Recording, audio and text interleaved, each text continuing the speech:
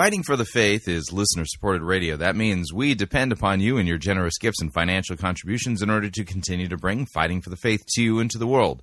If you don't already support us, you can do so by visiting our website, fightingforthefaith.com. When you get there, you can click on one of our two friendly yellow buttons, or you can make your gift payable to Fighting for the Faith and then send it to Post Office Box 13344, Grand Forks, North Dakota, zip code 58208. And thank you for your support.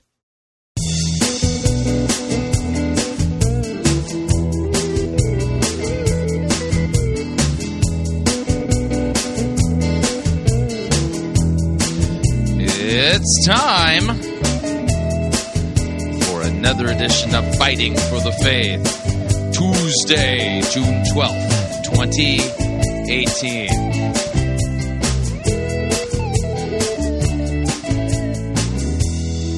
All right, looking at the program notes. Yeah, we got a new one today.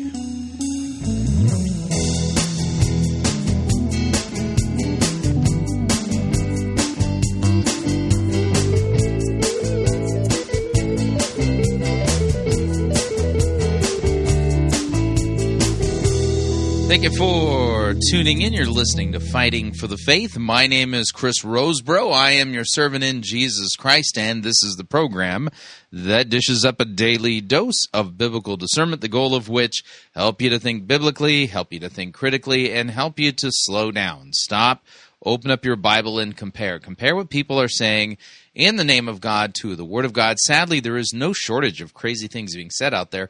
We take the time to open up God's Word to compare and contrast what the most popular pastors, preachers, teachers, conference speakers, self-proclaimed prophets, prophetesses, self-appointed apostles and apostolettes, and those generally put forward by the evangelical industrial complex as those whom we need to be listening to, whose books apparently we need to be buying, and whose small group curricula we should be studying instead of the Word of God.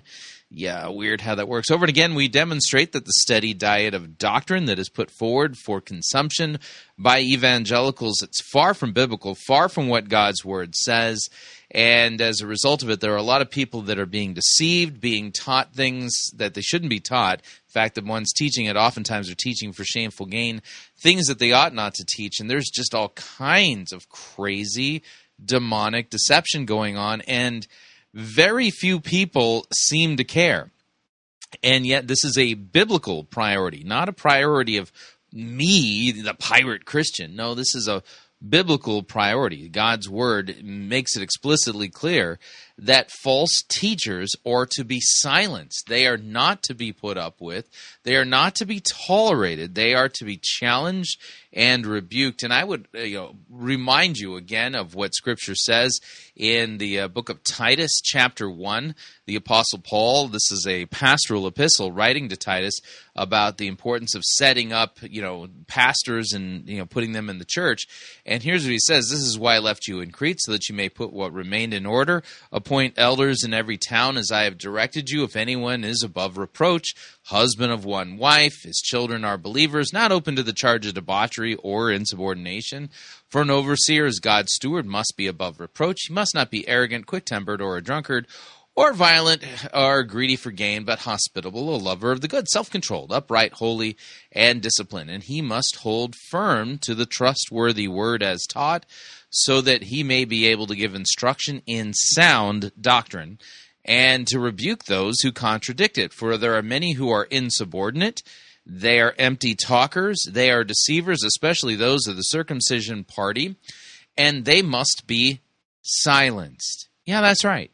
So note something here, that God wills for false teachers to be silenced by sound teachers. That's the job. So no pastor who is a Christian can say, it just seems so negative. It's really not my place to be, confronting people and saying that this doctrine or that doctrine is wrong. I mean, how arrogant of me. No, the Scripture actually says the false teachers are to be silenced, and leading the charge on the silencing of the false teachers are the pastors. So they must be silenced. They are upsetting whole families by teaching for shameful gain what they ought not to teach. That's verse 11 of chapter 1 of Titus.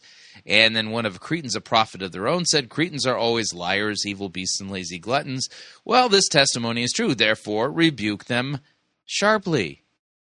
So they may be sound in the faith, not devoting themselves to Jewish myths and the commands of people who turn away from the truth. I think you get the idea. Now, talking about people who are turning away from the truth, we're going to start off today with a Prophetic Holy Orders Network Information Exchange Syndicate update, and we're going to play a very brief video for you from Bill Johnson of Bethel Church, Redding, California. And he is in this video promoting an upcoming revival that will headline Todd Bentley. Yeah.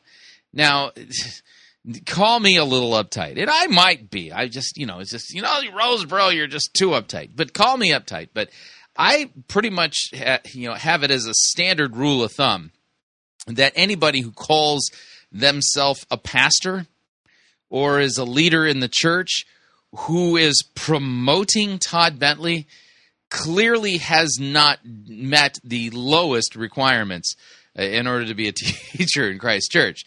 Somebody who's studied, showed himself approved as a workman who need not blush with embarrassment, who can rightly divide the word of truth. See 1 Timothy, if you know what I'm talking about. So the idea here is that by endorsing this upcoming revival, and you got to put that in air quotes, by Todd Bentley, I just think that this should show definitively to a lot of people that if you were sitting on the fence regarding Bill Johnson, why you would be sitting on the fence regarding him makes no sense to me. But he's one of these guys that's so far over the line, it's not even funny. So if you've been sitting on the fence, then hey, have you considered the fact that he is promoting Todd Bentley's upcoming revival? That should tell you something. So that will be the first part of what we do here. Then we're going to do a New Apostolic Reformation update. We might have to, no, I think we'll get this all in. And we're going to go down to Israel. A group of people, you can find them on YouTube, called Revive Israel. They've got a bunch of videos that are out there, and these guys are straight up NAR, and the damage that they're doing down in Israel is, to quote a phrase from Scary Spice, is off the chain. So the best way I can put it. And so we're going to be listening to Asher Intrater, and he's from Revive Israel. And we're going to note something here, that one of the major features of the NAR, which is becoming more prominent, is that the Word of Faith heresy has found a prominent position among many of the leaders within the NAR. Now, important to note this, the NAR does not have a central core set of doctrines. The NAR is a network of people who believe in the fivefold ministry, believe that there are modern-day apostles and prophets, and that God has restored them to the church. And when, they might sit there and say, well, by apostle, we only mean small a apostle. And yet all of the apostles they point to and the things that they are supposedly doing all kind of fit under the big A apostle category. See our YouTube video on this topic, by the way, the Masting of Michael Brown Part 2 regarding big A versus small a apostles, and you'll get what I'm saying. But Asher, he's part of Revive Israel. He's one of these NAR guys down in the Holy Land, and he is going to be straight up teaching Word of Faith heresy. We'll throw in a Catherine Runala quote just so you can kind of see the similarity. And yes, Runala herself is also NAR. And so, that will be the first half of the first hour. Second half of this, somewhere in there, we're going to have to take a break. But then we're going to be checking in with Rich Wilkerson. Rich Wilkerson, this guy is one of the favorite pastors of Justin Bieber. Yeah, Justin Bieber likes this guy big time. And we're going to be listening to a portion of his message titled "Losing Your Ship." Yeah, I have to say it that way because that's the name of his sermon, and he'll be in the book of Acts regarding the shipwreck that occurs towards the end of the book of Acts.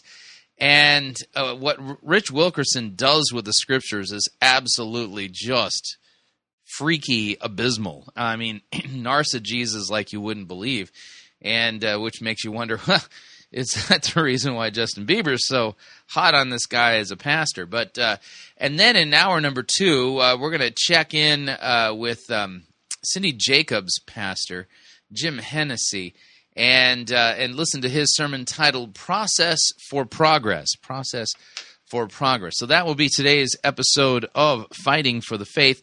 Strongly recommend you make yourself comfortable. We've got a lot of ground that we need to cover, and since we're going to begin with a Prophetic Holy Orders Network Information Exchange Syndicate update, let's do this. So I was having this wedding, and we had Shabbat. Shabbat Sunday. Yeah, Shabbat. Oh. Shabbat. Shabbat. Wow, Shabbat Sunday. Headless, toothless devil. Somos mais que vencedores. Yeah, that's right. That's Heidi Baker and Shabba. So we're heading over to the YouTube channel of Fresh Fire Ministries, put on by Todd Bentley. Here is none other than Bill Johnson of Bethel Church promoting Todd Bentley's upcoming revival. I think it's in New York State. Here we go. Hi, this is Bill Johnson from Bethel Church here in Redding, California. Yeah. America needs revival. We need it badly. I don't know. Now, I'm going to go with you on that. Yeah, America needs revival. I'm sure, yes. We need, as a nation, to be brought to penitent faith in Christ. People need to be called out for their sins and their transgressions. They need to hear that Jesus has bled and died for them. And, through the preaching of that gospel, God will, through his Holy Spirit and the preaching of that word, literally, restore people, raise them from the grave, give them faith in Christ, and then they'll bear fruit in keeping with repentance. The United States is in much need of such a thing. That being the case, Todd Bentley should demonstrate first and foremost what that looks like by removing himself from all ministry, Never been a time when we've had a greater need for an outpouring of the Spirit of God. Mm-hmm. And Billy Graham has gone home to be with the Lord. And note here, in the charismatic world, it's been a few months since Billy Graham passed away, and the corpse is not getting any warmer. And so lots and lots of charismatics have hung their hats and staked their careers on this idea that there's going to be a big revival now that Billy Graham's dead, and it hasn't arrived yet. Oh, no. Is he literally going to basically try to create this idea that the long-awaited prophetic revival that was supposed to arrive after the death of Billy Graham is now upon us, and that Todd Bentley will be at the head of that? Oh, please tell me that's not the case. Those two events seem to collide in my mind. God wants to release, I believe, thousands of evangelists into the earth, into our nation. We've got an event coming up with Todd Bentley and just a whole bunch of people that are crying out for the same breakthrough. Yeah. No, Todd Bentley's a rank heretic and a false teacher and a con artist, and he's a liar extraordinaire. Look in the archives of the Fighting for the Faith YouTube channel, and last summer we documented that he claimed that there was a resurrection from the dead at a revival he was holding in Texas near Houston, and claimed that some kid had overdosed on drugs and arrived at the hospital DOA, dead on arrival. Dead on arrival, and that somebody had the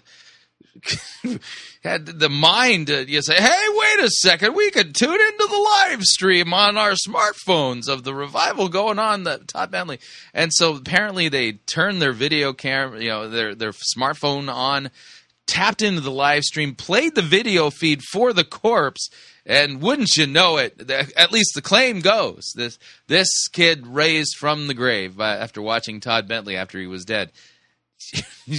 Yeah, and of course, we called the Houston Medical Center to verify whether or not said miracle took place, and wouldn't you know it, nobody had even heard of it. And Todd Bentley promised that he would give us evidence that it had taken place, and then decided that he wasn't going to, and claimed that HIPAA laws, that's what he called them, HIPAA laws, prevented him from doing that. Yeah. Well, put the link up with this episode of Fighting for the Faith. You'll see it in the description. But let's continue here. And it's in Western New York, in Olean, New York, August 17 through 19 this year. Yeah. And it's called Revival Harvest America. Mm-hmm. We're just believing together that God will use this to ignite something fresh and new. Yeah, ignite something. Yeah. If there's ignition going on there in New York at the Todd Bentley revival, it would be ignited from the fires of hell. I'm just saying. Nation. There'll be massive conversions, massive miracles, and it will truly be a demonstration of this wonderful gospel. No, there will be no demonstrations of the gospel. Todd Bentley is a complete lying con artist and a heretic of the rankest order. So there you go. Bill Johnson, Bethel Church, endorsing and promoting the upcoming Todd Bentley revival in New York, and crossing his fingers. Oh, we're hoping that this is the promised revival prophesied after the death of Billy Graham. I wish I was making that up, but I'm not. I think you get the point. Moving along. Gee, Ray, what do you want to do tonight? The same thing we do every night, Pinky. Try to take over the world. The Pinky and the Brain. Yes, Pinky and the Brain. One is a genius, the other's insane. They're laboratory mice. Their genes have been sliced. They're Pinky and the Brain, brain, brain, brain, brain, brain, brain, brain, brain. Before each night is done, their plan will be unfurled. By the dawning of the sun, they'll take over the world. They're Pinky and the Brain. Yes, Pinky and the Brain. Their twilight campaign is easy to explain. To prove their mousy worth, they'll overthrow the earth. They're Pinky and the Brain, brain, brain, brain, brain, brain, brain, brain. Starve! All right, we're heading down to Israel. That's right, to Revive Israel. That's the name of the organization that puts these videos out, and they are associated with none other than the New Apostolic Reformation, the NAR. Yes, this is most certainly true. We're going to be listening to Asher Intrater, and he's going to be explaining how our words change the world. Now, part of this is a warning work for our brothers and sisters down in Israel regarding the NAR. Revive Israel and Asher Intrater are all part of this. So is Juster. Yeah, we'll talk about Daniel Juster on a different episode of Fighting for the Faith. But we're going to note here that that one of the features that is becoming more common within the ranks of those in the NAR is the word of faith heresy, that somehow our words create reality. So let's head down to Israel. Here's Asher Intrater, and our words change our world. Here we go. We've been talking about how to use your tongue as a believer in Jesus. One of the things we note when we begin to understand the Bible and begin to understand God, that our words have much more importance than we ever thought. Because Now, it is important to note that, like, for instance, in the Epistle of James, we are instructed as Christians to tame our tongues. The idea that from the same lips, from the same tongue where praises ascend to God, you then tear down or abuse and lie about your brother or sister in Christ. This is a terrible thing. The tongue is a very difficult thing to tame. But what James writes in his epistle regarding the importance of taming the tongue isn't what Asher is referring to here, and we need to make that point up front so you don't think that we've kind of missed the point, because we haven't. We don't live in a world of evolution where matter created more matter. We live in a world... Agreed. Absolutely agreed here. Yeah, the universe, everything you can see, taste, smell, touch, all of this was created by God. He spoke it into existence in 6 literal days. I would agree with Asher on that part. God created. And how did he create it? He created it by words. Yeah, dabarim. So we live in a world that's not just matter to matter. We live in a world that is words over nature. You see, that happens so quick that if you didn't know what you were looking for, you wouldn't have missed the transition. Let me back this up so you can hear what happened, and I'll point it out ahead of time so you can see it. Making reference to the fact that the Lord, God, Yahweh, created the world in 6 literal days, spoke it into existence. God said, let there be light, and there was light. God said, let there be stars in the heavens. He created the Rakia, expanded out the heavens, and, filled it with the stars and the galaxies and all this kind of stuff. And then, God said, let the seas teem with different creatures, stuff like that. God caused these things to happen, and he did through his word. God spoke the world into existence. This is true. But what happened is that, and here's kind of the missing part in the Word of Faith heresy, is this tacit, unstated premise that we are little gods.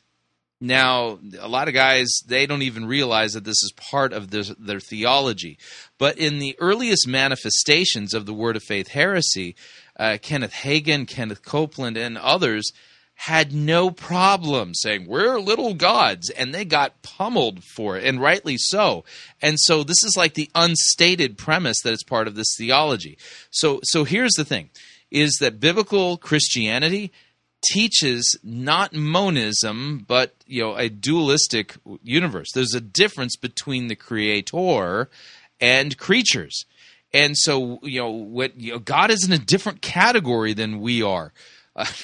And it's a ginormously different category. His ways are not our ways. His thoughts are not our thoughts. We are creatures dependent upon our God. He is the self-existing one and needs nothing from us, kind of thing. So we are totally dependent upon him. And so although we are created in his image, that doesn't mean that we're little gods and that in the original creation, that somehow we manage the earth through our words like God did by, speaking the universe into existence. So he makes the transition very quickly. I'm going to back it up just a smudge and watch the transition. He goes from talking about the image of God to talking about us so quickly that you miss the transition, and had he kind of pointed out where the transition was, his listeners may not have believed him. But see, this is how quickly error can happen. So we live in a world that's not just matter to matter. We live in a world that is words over nature. No, we don't live in a world that is words over nature. Yeah, see. That does not logically follow nor biblically follow, and there's no biblical text that says that we steward the earth, the Eretz, via our words. No text says that. That is a totally opposite way of looking at the world. In a certain sense, an evolutionist worldview means you are captive to the nature that you were evolutionized from, you evolved from.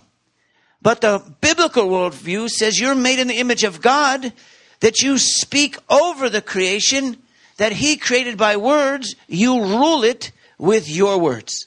No, no text says that. And by the way, we've got to take a Hebrew text into consideration here. And it's found in Genesis, I believe Genesis chapter 5, the book of the generations of Adam. And here's what it says. This is the book of the generations of Adam. When God created man, he made him in the likeness of God. Male and female, he created them, and he blessed them and named them man, Adam.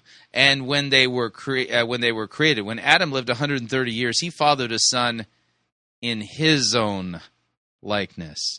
And so we've got to understand something of the devastating effect of sin. And that is for instance, in Ephesians chapter 2, opening verses, it says this, "And you were dead in the trespasses and sins in which you once walked, following the course of this world, following the prince of the power of the air, the spirit that is now at the work in the sons of disobedience, among whom we all once lived in the passions of our flesh, carrying out the desires of the body and the mind, and we were by nature children of wrath like the rest of mankind."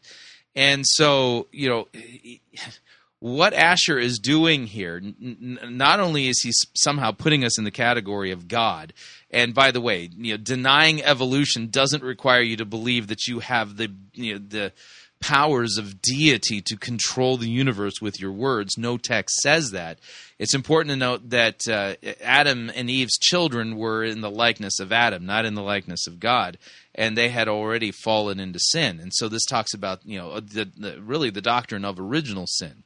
And so he's tacitly, in a way, kind of denying and undermining that.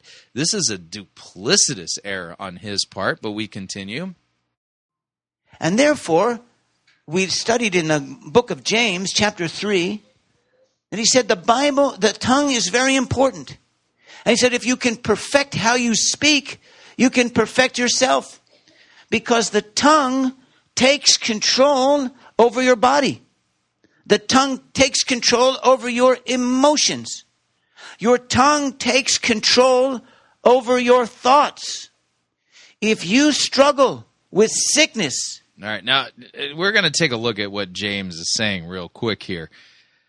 James chapter 3 is the text that he was referencing. Here's what it says, 3:1. Not many of you should become teachers, my brothers, for you know that we who teach will be judged with greater strictness.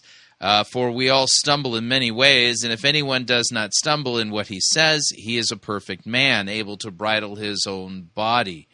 Or his whole body. Yeah, it doesn't say that if you perfect the tongue, you'll perfect yourself. That's not what James said.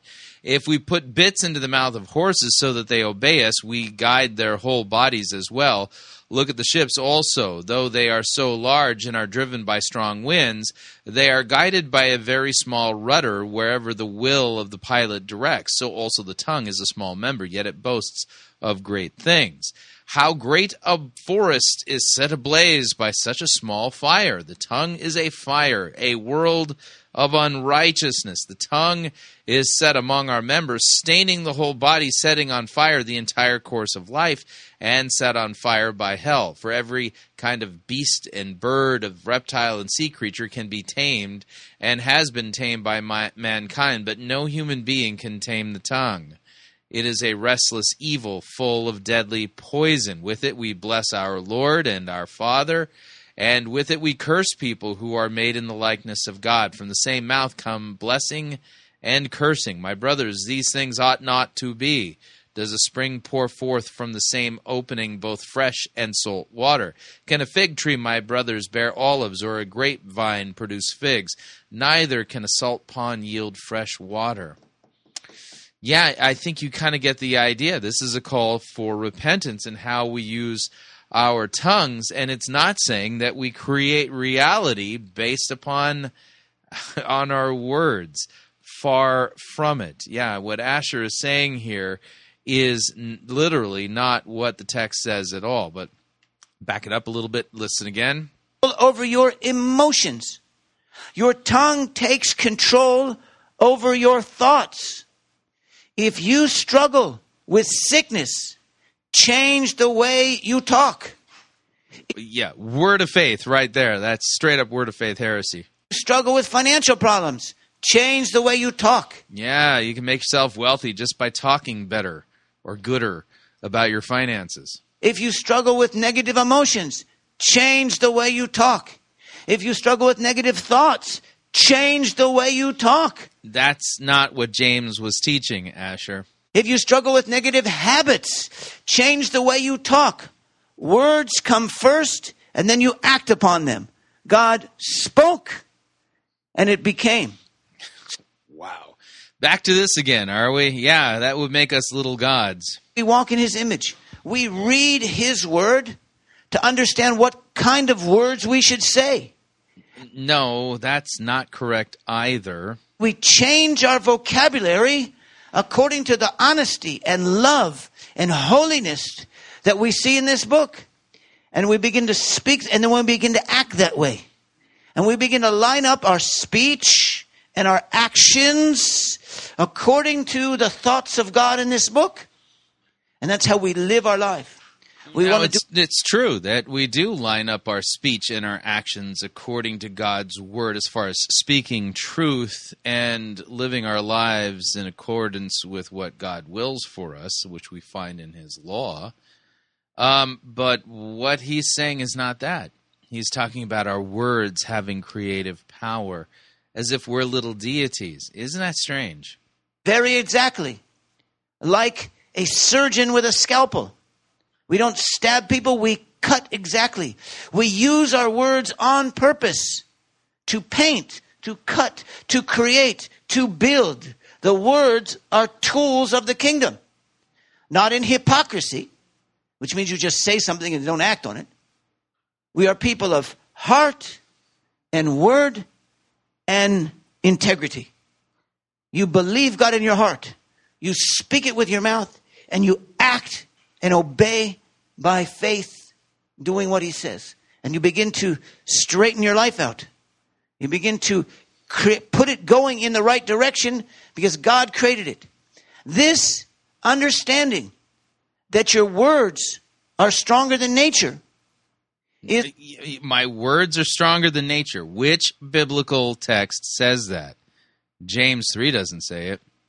Will put you in a position that you are not a slave to the circumstances of your life, but that you are over the circumstances of your life. Spoken like a true word of faith heretic. Wow. One more time I want to say this. This one understanding that God created the world by words, and therefore your words affect your situation, changes your life so that you are no longer a slave under your situation, but you are moving your situation on purpose in the right direction. Understanding the biblical place of words actually sets you free from being a slave to being a child of God. Yeah, sadly, though, he didn't actually teach us what Scripture correctly says or rightly says regarding words. And nowhere in Scripture we told, well, because God created the universe in 6 days, spoke it into existence, that we managed the creation then, because of the power in our words. Now, to kind of note how this is now a regular feature in many NAR churches and among many NAR leaders, we head down to Glory City Church in Australia as we listen to Catherine Ranallah kind of say the same doctrine. And this is a woman who is apostolically aligned under Shayon. But listen in as she kind of says the same thing here. This is a becoming prominent feature within the New Apostolic Reformation. Well, I've been speaking for a little while these last week. I've been speaking about speaking life and what it looks like to speak life. Because the Father longs for us to recognize the authority and the power that we have. Right. Apparently we have the authority to speak life. Okay. In intimacy before the Lord, and we begin to just allow him to hold us, to love us, to reassure us. He comes to remind us of the reality that we are to receive from him a reassurance that we are not orphans, that we're not on our own, that we're not seeking to come some way into connection with him, but we are already connected. That we are loved, that we are cherished, that we are held by him. And in that place, he wants us to remember that it's no longer we who live, but Christ who lives in us. That we have been crucified with Christ. Nevertheless we live, yet not I, but Christ who lives in me. Hallelujah. That his name is upon me, his breath is within me. The Spirit of the living God is inside of us. And then when we go to ask, when we go to minister, we don't do it in our own strength, but in the strength of the Lord. Hallelujah. And in his strength, He wants us to learn what it looks like to speak life, to speak hope, to be as he is. That is, God who created the world with his words wants his children to be speaking creatively, very deliberately with our tongues. Proverbs 8. Yeah. It's just very interesting. Same doctrine, different woman, both part of the NAR. Asher's part of the NAR and Runala's part of the NAR. I think you kind of get the idea. And no, you're not a little deity. Sorry. And nowhere in Scripture are we told that your words or my words create reality, that we're supposed to somehow take control or authority over the universe by speaking, with our words and stuff. Yeah, that's a false doctrine extraordinaire, if you know what I mean. All right, we're up on our first break. If you'd like to email me regarding anything you've heard on this edition or any previous editions of Fighting for the Faith, you can do so. My email address is talkback@fightingforthefaith.com, or you can subscribe on Facebook, facebook.com/Pirate Christian. Follow me on Twitter, my name there, @Pirate Christian. When we come back, we're going to be checking in with Wilkerson. Yeah, the Rich Wilkerson, favorite guy of Justin Bieber. Stay tuned, don't want to miss it. We'll be right back.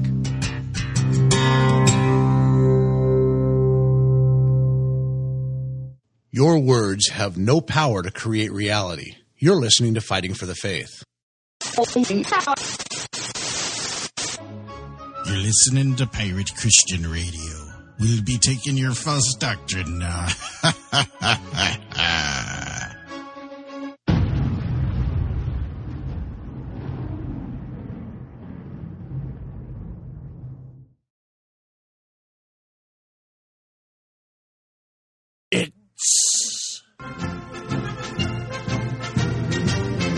Monty Python's Flying Circus Church.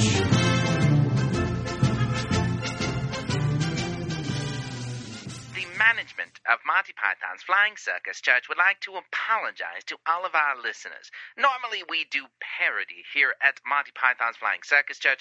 Unfortunately, due to unforeseen circumstances in the current miserable state of the church, we can no longer parody the church because the church just parodies itself. For proof of this particular concept, we now present to you the Holy Ghost Hokey Pokey.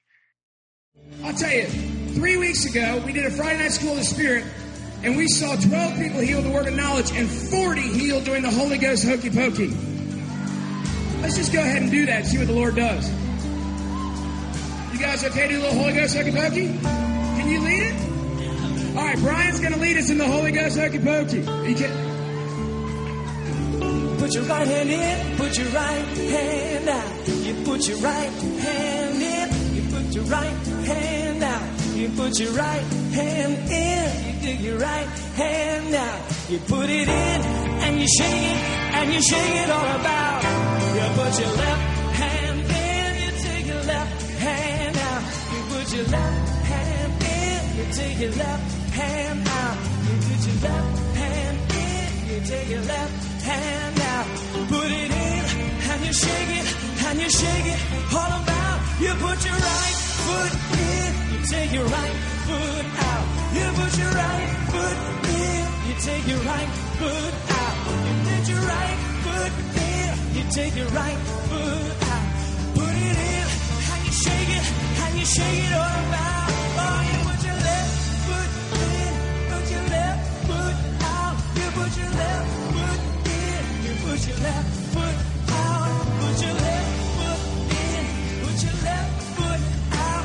Put it in, and you shake it all about. You take your whole self in, you shake it all in free. Come on, do it like me. Do it like me. Put your whole self out. You put your whole self in, put your whole self out. Now jump in, and shake it all out.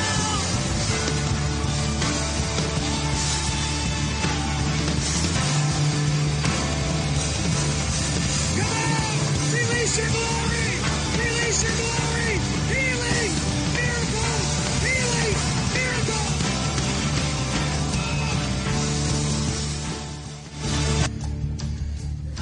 When I started doing the hokey pokey, at first with the arms, nothing real effect. But then as soon as we started doing the whole, we'll put your left foot in, your right foot in, both of my knees, one at a time, I could just feel, all of a sudden it's like there was no pain. I said, and you said, start checking yourself. I just squat down. That's awesome. Thank you, Lord, for new knees. In Jesus' name. Come on. Come on.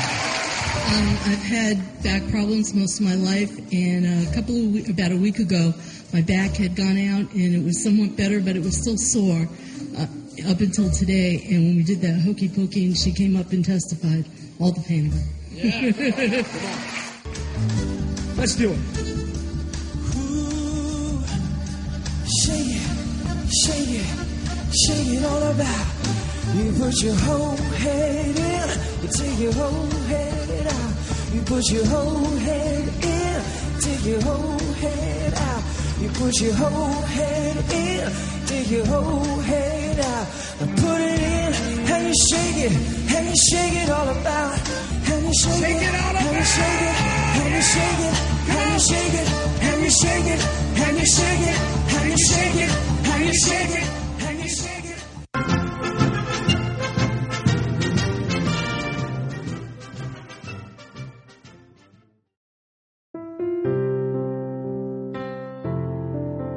This is Dr. Curtis Lyons. I am the presiding pastor of the American Association of Lutheran Churches.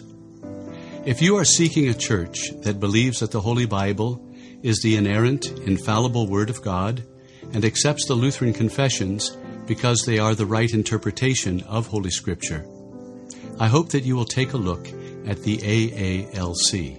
Also, if you are considering a vocation as a Lutheran pastor, our seminary has a residency program and a program available online. This is Curtis Lyons inviting you to take a look at the AALC. Check us out at taalc.org or on Facebook at the American Association of Lutheran Churches.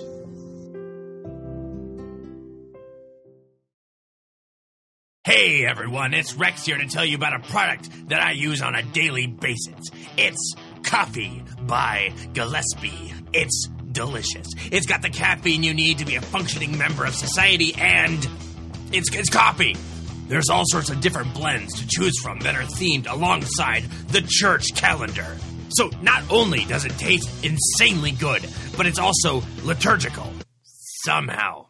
All you have to do is order it online at gillespie.coffee, and it'll arrive at your door in a convenient, resealable bag filled with either whole bean or pre-ground coffee.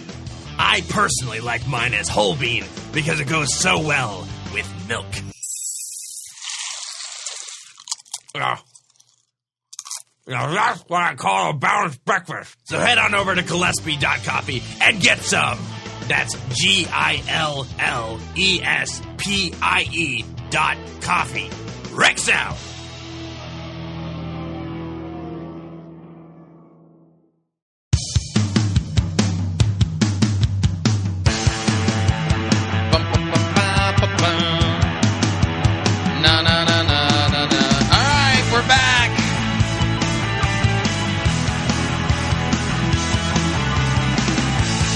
Warning, listening to Fighting for the Faith could cause you to think that, just because God created with words doesn't mean that you get to.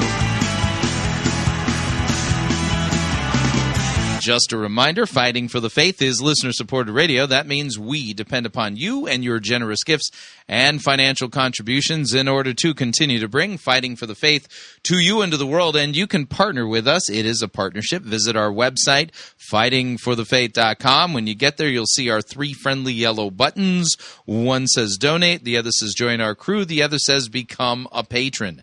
When you join our crew, you get to pick your rank in our crew, and your rank is based upon your monthly commitment. Lowest rank is Powder Monkey at $9.95 a month. After that, Gunner's Mate at $24.95 a month.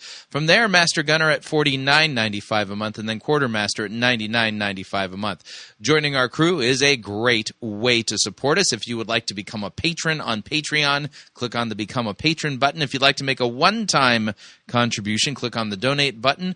Or you can make your gift payable to Fighting for the Faith and then send it to Post Office Box 13344, Grand Forks, North Dakota, zip code 58208.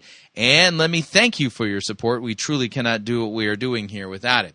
All right, we're going to be checking in with Rich Wilkerson. He's a vision casting leader type and one of the favorite pastors of Justin Bieber. So let's do this.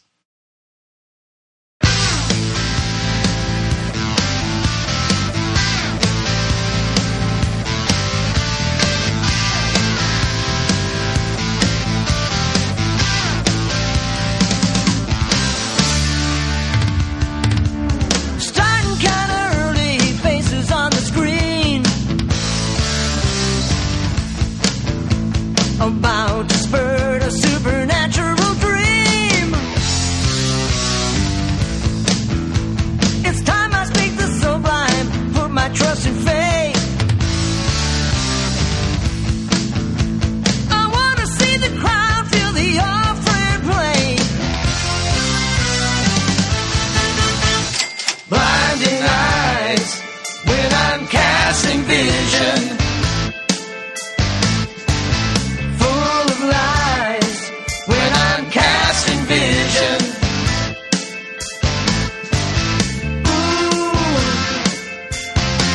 From me fluently, it's L-U-N-G.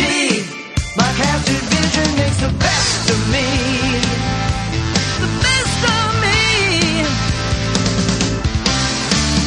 Pushing on the poor so they'll sow a seed. My mind is racing, filled with avarice and greed. Tonight's the night I'm gonna take the word and twist it. Crying all of these tears, but the Lord's not in it. Blinding eyes when I'm casting vision.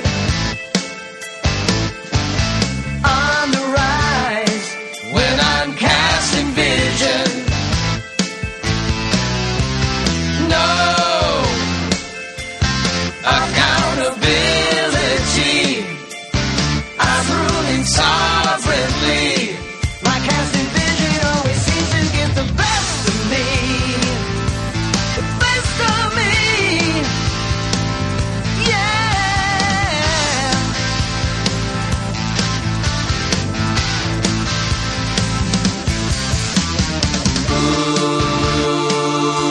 Ooh, casting vision. Ooh, casting vision. Ooh, casting vision. Ooh, casting vision. All right. That's Los Lobos Ministry Records and their rendition, Casting Vision. So we're heading over to VOUS Church, V-O-U-S, as we listen to Rich Wilkerson Jr., who happens to be one of the favorite pastors of Justin Bieber to listen to. And we're going to be checking in on his sermon titled, Losing Your Ship. You got to get the "p" in. It's like a sailing ship. Yeah, and this is just weird. Is the best way I can put it. One of the stranger examples of narcigesis that I've seen in a while. Now, if you don't know what narcigesis is where you narcissistically, love of self, read yourself into a biblical text. Eisegesis means to read in, narcissism, love for self. So you read your love for self into a biblical text and you stick something in there that's not there. It's a weird allegorizing of texts that make the Bible about you rather than Christ. And in so doing, you end up losing the actual meaning of a text. So here's Rich Wilkerson Jr. and Losing Your Ship. Here we go. 27 verse 21 says this. It says, after they had gone a long time without food, Paul stood up before them and said, men, You should have taken my advice not... Yeah, no joke. Acts 27:21 is where he begins. He begins in the middle of a story. I mean, like towards the end of the story. We have no context. By the way, 3 rules for sound biblical exegesis. They are context, context, and context, and he has not applied himself to context at all here. We're just jumping in. I mean, it's like we're paratrooping in, behind contextual lines here in the middle of, wow. Okay, so after they had gone a long time without food, Paul stood up before them and said, "Men, you should have listened to me." Okay. Yeah, it's like nobody in the audience there knows what's going on because it's not like he left off the week before, partway through this story. Yeah, that's not how this is working. We continue. Sail from Crete. Then you would have spared yourselves this damage and loss.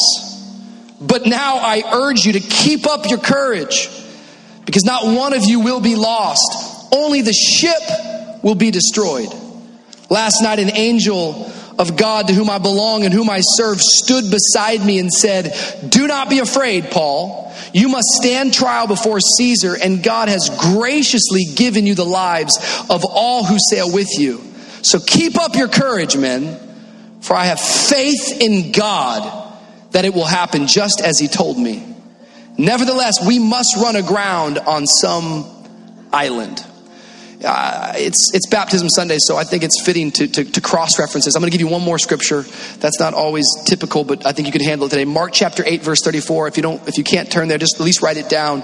Mark 8:34. These are Jesus' words. And then Jesus called the crowd to him along with his disciples and said, "Whoever wants to be my disciple must deny themselves and take up their cross and follow me.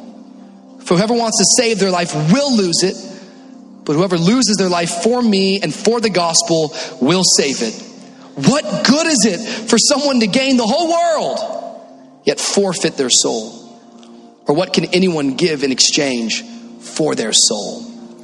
I want to take a few moments today. I want to use this text as a premise to preach to you from the subject, losing your ship. Be careful with that one. Losing your ship is the topic I want to talk to you about today. And so already we got a problem. And the reason why we got a problem is because he's taken a historical narrative, which is a descriptive text, and is somehow, by his allegorizing and narcigesis, turning it into a prescriptive text. So you see, the owners of the ship that Paul was on as he was being taken as a prisoner to Rome, and they lost that ship. So apparently God wants you to lose yours. This is nonsense. This is utter nonsense. Now I'm going to fast forward a little bit in the sermon so that we can pick up, where he actually gets to the teaching of this text, in its proper form. But let's listen in as he continues. I love the story in Acts chapter 27. I want to take a little bit of a different take on it if we can today, and hopefully you can follow the metaphor. But let me just put the text into context. The Apostle Paul is a preacher of the gospel. He's an apostle. He wrote most of the New Testament, those of us that are new to this thing called church and wondering who we're talking about. Paul, he starts preaching the gospel, and if you can believe this, because he's preaching the gospel, he's arrested for preaching the gospel. Because he's doing what I'm doing, they put him in prison. In fact, many men were killed because of preaching the gospel. I think all of us should recognize how far we have come.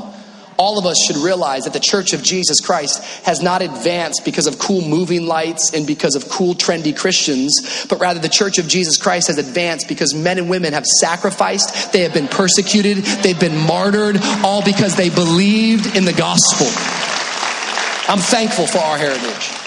But here's the Apostle Paul. He's been arrested. Yeah, that part's true, yes. He's gone from trial to trial to trial, yet he keeps appealing to a higher court. And the reason why he's able to appeal is because he's a Roman citizen. And so now finally he's appealed to the highest authority he possibly can, which is Caesar. The only problem is that in order for him to appeal to Caesar, he has to go to Rome. So he has to take a ship to get there. The Apostle Paul is a prisoner on a boat headed to Rome, and he's with 276 other men on this boat, most of which are prisoners as well. The scripture says in Acts chapter 27, you'll go home this week and hopefully you will read this entire chapter and you'll see so much more than what I'm sharing with you today. But considering that you started in just the weirdest place, to start preaching. I mean, partway through a historical narrative, and you there's like no context. We're up to the shipwreck part, but we've skipped everything before it. Wow. Chapter 27, what we discover is we see that the Apostle Paul and the people on the ship, they start to get into some bad weather. And as they're in this bad weather, it's like the Holy Spirit gives Paul this prompting to tell the men that they should not continue to move forward. They should take a break. They should stop because the weather's only going to get worse. And so Paul gets up. He's like, hey, listen, guys, I just have this prompting that I see that this is going to be disastrous. This is not going to go good. We should take a break. We should stop. We should not keep moving forward. We just need a rest. Of course, the captain and the crew, they hear Paul and they say, no, you don't know what you're talking about. You're just a prisoner. We're going to keep on going anyways. Well, the Bible is very, very clear that little storm, it begins to gain some steam and it turns into a hurricane. The hurricane is known as the Northeaster. Seems like for 2,000 years we've been naming hurricanes really crazy names. The Northeaster is beginning to hit that ship, and they are 3 days into a hurricane when the men on the ship start to unload the ship. They start to throw the cargo off the ship. They get rid of the tackle on the ship. Now, we know that it's Luke, the doctor, who's writing the book of Acts. And he actually says in Acts chapter 27 that at this point, every man on the boat gave up hope that they would ever be saved. 3 days into a hurricane in this ship that's starting to sink. And this is where Paul steps up and gives a great sermon. I think many times that adversity is the perfect stage for audacity. I think many times it's from the storm that the sermon, it actually preaches the best.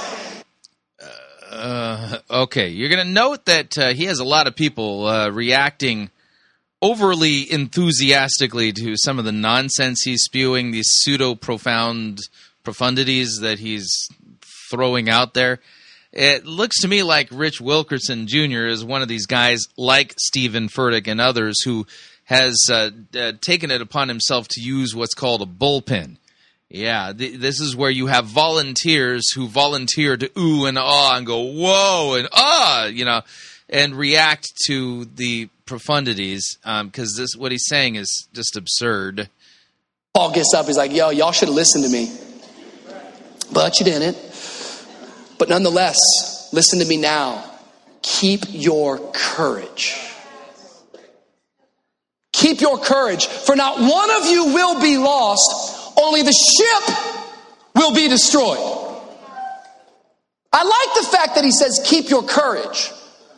See, I think many of us, I'll speak about me, that when I'm in a storm, I'm trying to gain control. Give me control. Let me take control. When was the last time you were in a storm, in a ship during a hurricane? On the Mediterranean. So apparently this happens to Rich Wilkerson all the time. So, because when this happens to him, he tries to take over the ship. Isn't that called a mutiny? You see what I'm saying? This exegetically makes no sense when you start basically making it clear, hey, the details here are not an allegory. This is a historical narrative. He's allegorizing this, looking for principles rather than preaching the text. What's taking place here. But God's message to all of us whenever we feel like we are in a storm is not to keep control, but to keep courage. You keep courage and God will take control. Come on, anybody believe in a God who holds the whole world in his hands? He's going to get you. Yeah, by the way, what he just said is nonsense. God is always in control, whether I take courage or not. He just said that if we take courage, then God will take control. Bogus. This is just false doctrine straight up. God is all-powerful, omnipresent, and all-knowing, and he is already in control. He doesn't need me to take courage in order for him to take control. That's nonsense. Through this storm, you just got to keep courage. Keep courage. Not one of you will be lost, only the ship will be destroyed. Now, this sounds like good news, unless you don't know how to swim. What? Excuse me? What you mean? The ship is going to be destroyed. I can't swim, y'all. Keep your courage. It reminds me of that scene. Did you ever see that movie Dumb and Dumber? This is dumb. But remember at the end of the movie, I think it's funny. Remember that end of the movie, like Lloyd and Harry are there, and like Lloyd steps up and like takes the bullet, but he's got a bulletproof vest on, and then he jumps back up and he like takes the bulletproof vest off and like takes the guy out, and Harry's on the bed. He's like, Lloyd, what if they would have shot you in the face? And like for the first time this has occurred to Lloyd, he's like, yeah, what if you would have shot me in the face? And the police officer goes, well, that's just a risk we were willing to take. They're like, good. Reminds me of this right here in Acts chapter 27. What do you mean the ship's going to be destroyed? Yeah, just keep the courage. It's a risk we're willing to take. No, you don't understand. Even if I do know how to swim, I don't know how to swim in hurricane waters. You see, the ship represents security. The ship represents stability. No, it doesn't. How are you figuring that the ship represents security? The ship is a ship. And they're traveling across the Mediterranean. It's like a car is a car when you're traveling down the highway. It doesn't represent. You see, what he's doing here is nonsense. How do you know it doesn't represent insecurity? How do you know it doesn't represent paganism? One of the ships that Paul was on had the twin idols, had twin false gods, carved into the woodwork at the very front of the ship. How do you know the ship doesn't represent, bad, lip reading? I don't. You see what I'm saying here? This is nonsense. This is not how exegesis is done. Represents the comfort zone. No, the ship can't go anywhere. If the ship is destroyed, then my life is over. I don't know how to move on. We need the ship. Yet what I've learned about following Jesus is that if you're going to follow Jesus, it will always require you to lose your ship. Yeah, that's absurd. And yet he delivered it with such, audaciousness. And everyone went, wow, this is great. This is just stupid. No biblical text says that Jesus is going to require me to lose my ship.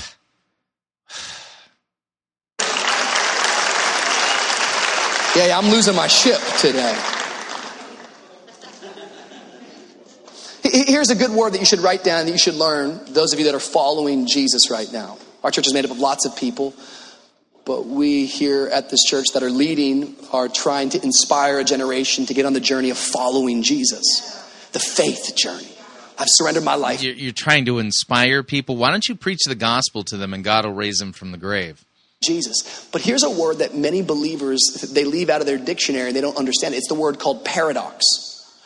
Paradox means a statement or a proposition that seems self-contradictory or absurd, but in reality expresses a possible truth.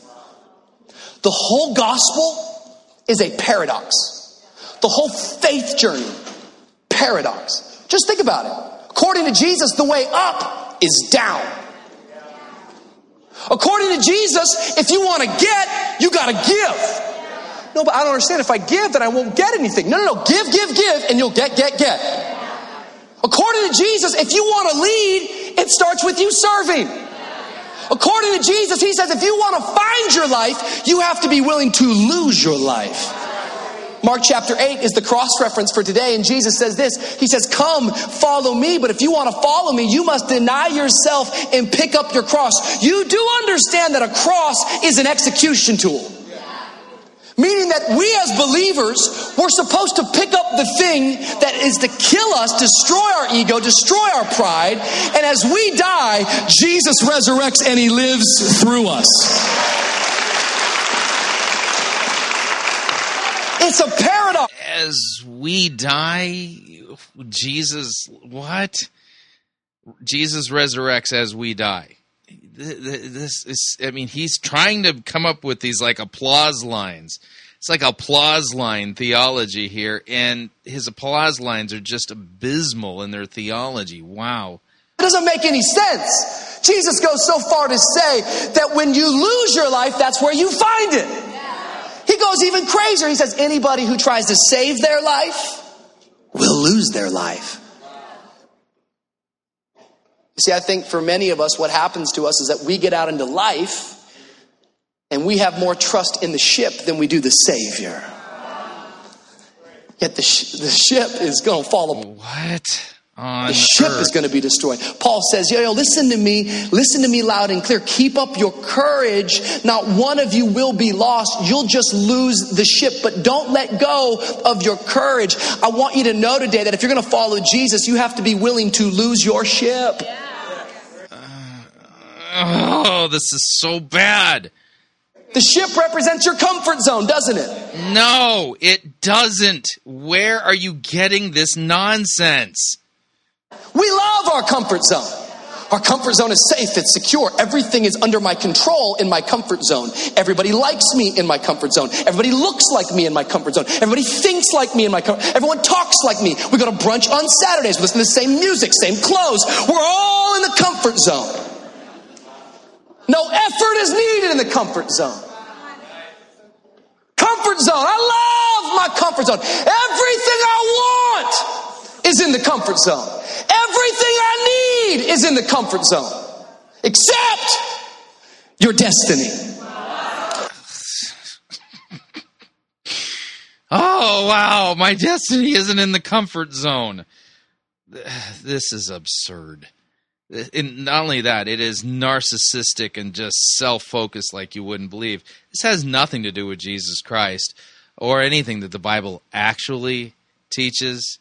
But I think you get the point. In this segment, we're trying to warn you and equip you so that you are aware of the Bible-twisting technique that is employed. No wonder Justin Bieber likes this guy so much. Makes perfect sense.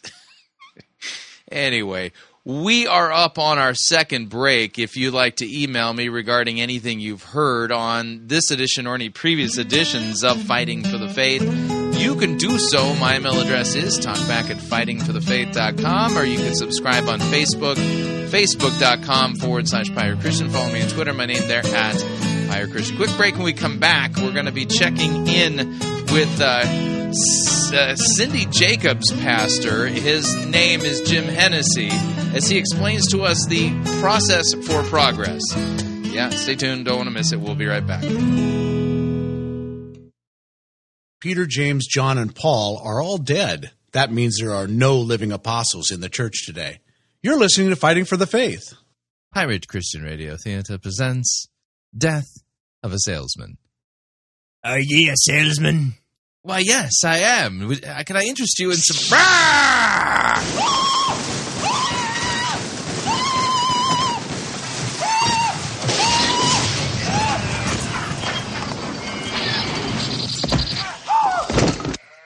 You're listening to Pirate Christian Radio. Hi, Chris Rosebrough here to talk about our longtime featured advertiser, Cheapo Air. Doesn't matter if you're traveling for business reasons or for pleasure. Doesn't matter if you're traveling within the United States or abroad. Cheapo Air is the place for you to save literally hundreds of dollars on your airfare, hotel rooms, and rental cars. Visit our website, fightingforthefaith.com. On the side of our website, you'll see our ad banners. Look at the ad banner for Cheapo Air and look on it. There's a promo code. Write the promo code down.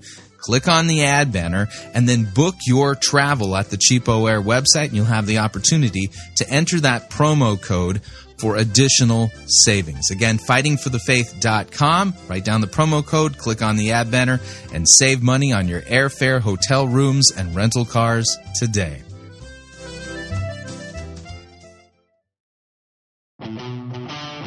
Hey, you. Yeah, you. Listening to this program right now. Have you ever found yourself wishing there was more Fighting for the Faith content that you could listen to and share with your friends?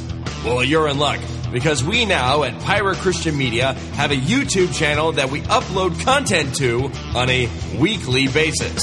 We got programs like Twist Busters, You Don't Have to Be a Cessationist, Messed Up Church, exclusive Skype interviews, Pirate Gang conversations, and our most popular segment, Dumpster Fire.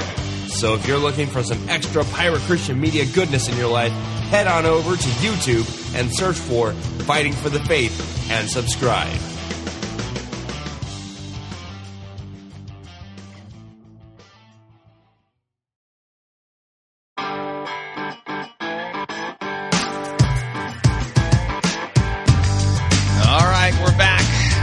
number 2 of Fighting for the Faith sermon review time.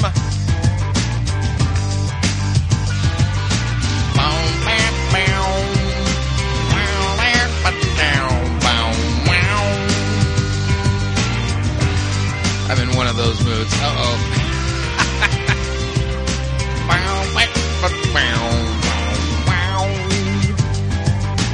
All right, let's do this right.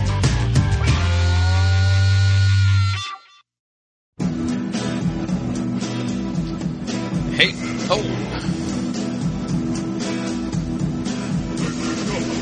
The good, the bad, the ugly. We review it all here at Fighting for the Faith. We're an equal opportunity sermon reviewing service. Today's sermon comes to us via the Trinity Church, Cedar Hill. Jim Hennessy presiding. The name of the message, Process for Progress. Important to note that this man that we'll be listening to happens to also be the pastor of Cindy Jacobs. Yeah, this means that they're an NAR church. So let me go ahead and back off on the music. And without any further ado, here's Jim Hennessy and Process for Progress. Here we go. We've been in a series of messages out of Hebrews. We've just been talking about a better life. Today I want to talk to you for a few moments about the process for progress. The process for progress. I wanted it to be named Pilgrim's Progress, but somebody already had that one. So we're going to talk about the process for your progress. And would you, with enthusiasm, read our theme verse together? Everyone together, ready, go. So do not. It will be. You need to. When you have done the will of God, you will receive what He has promised. And then out of Hebrews chapter 6, from the Passion Translation, God the faithful one is not unfair. How can He forget the work you have done for Him? He remembers the love you demonstrate as you continually serve His beloved ones for the glory of His name. But we long to see you passionately advance. We long to see you passionately advance until the end and you find your hope fulfilled. Do not allow your hearts to grow dull or lose your enthusiasm, but follow the example of those who fully received. How much did they receive? They fully received what God had promised because of their strong faith and their patient endurance. Dear friends, this is God's Word. You may be seated. So do you want to get better? Do you want to progress? You say progress, I'll say progress, however that goes. So the key word in the book of Hebrews is the word better. And the idea is that your life... The key word in Hebrews is the word better? Get better. You should get better. Jesus' blood is better. His promises are better. His promises are better than the old covenant. See, when you talk about better, you're comparing two things. The book of Hebrews is doing the comparative work between the old covenant and the new covenant, the blood of the old versus the blood of the new. It ain't saying that your life is going to get better then. Oh, man, this is already bad. Covenant is better, and all of this makes you better. Spoke with a young man after this service last week, and he had been baptized at our plunge party. He had been filled with the Holy Spirit at an encounter. He baptized at a plunge party. What is that? That does not sound like holy baptism to me. That sounds like a barbecue get-together. Was there a slip and slide involved? Is what I want to know. And then notice how he took baptism and now added a second baptism of the Holy Spirit. Scripture's clear in Ephesians. There's one Lord, one faith, one baptism. So churches like the Trinity Church that believes in a second baptism of the Holy Spirit, that's a false baptism. He believed in Jesus. He did everything we asked him to do, and yet he was discouraged. He was going through a divorce. He had lost confidence in himself and in God. And here's what he said. He said, as soon as I gave my life to Jesus, my world began to fall apart. He said, I don't see how I can keep going. In fact, he said, I don't want to keep going. And I'm concerned about him. I'm concerned about him because the faith that turns back is a big deal. I mean, yeah, you are aware that Jesus told us to expect suffering and persecution. And so what it sounds like he's describing would be the normal Christian life. And you browbeating him and saying, you don't give up. Things are supposed to be getting better.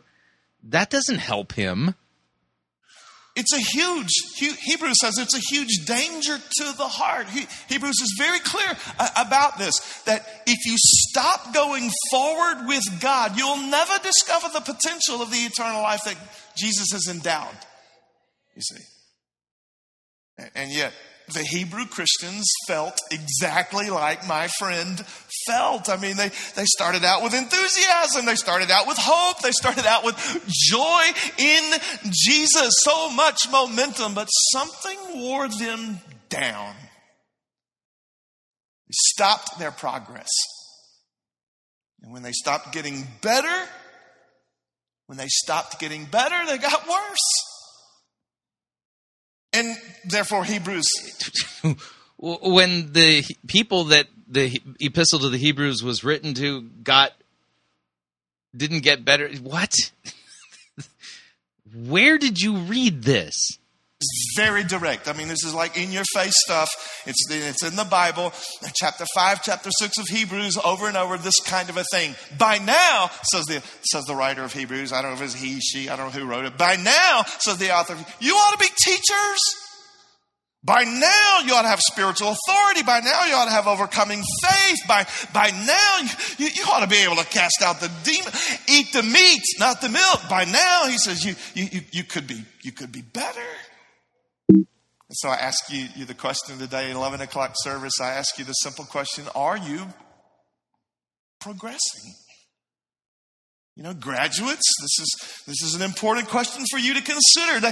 Graduates, they call it commencement. I know you think you've had all kinds of high drama and episodes in your life so far, but I'm telling you, commencement, you're just beginning life right now. And all the old people said, and here's the most important thing that I could ever say to people who are commencing their life, it's this.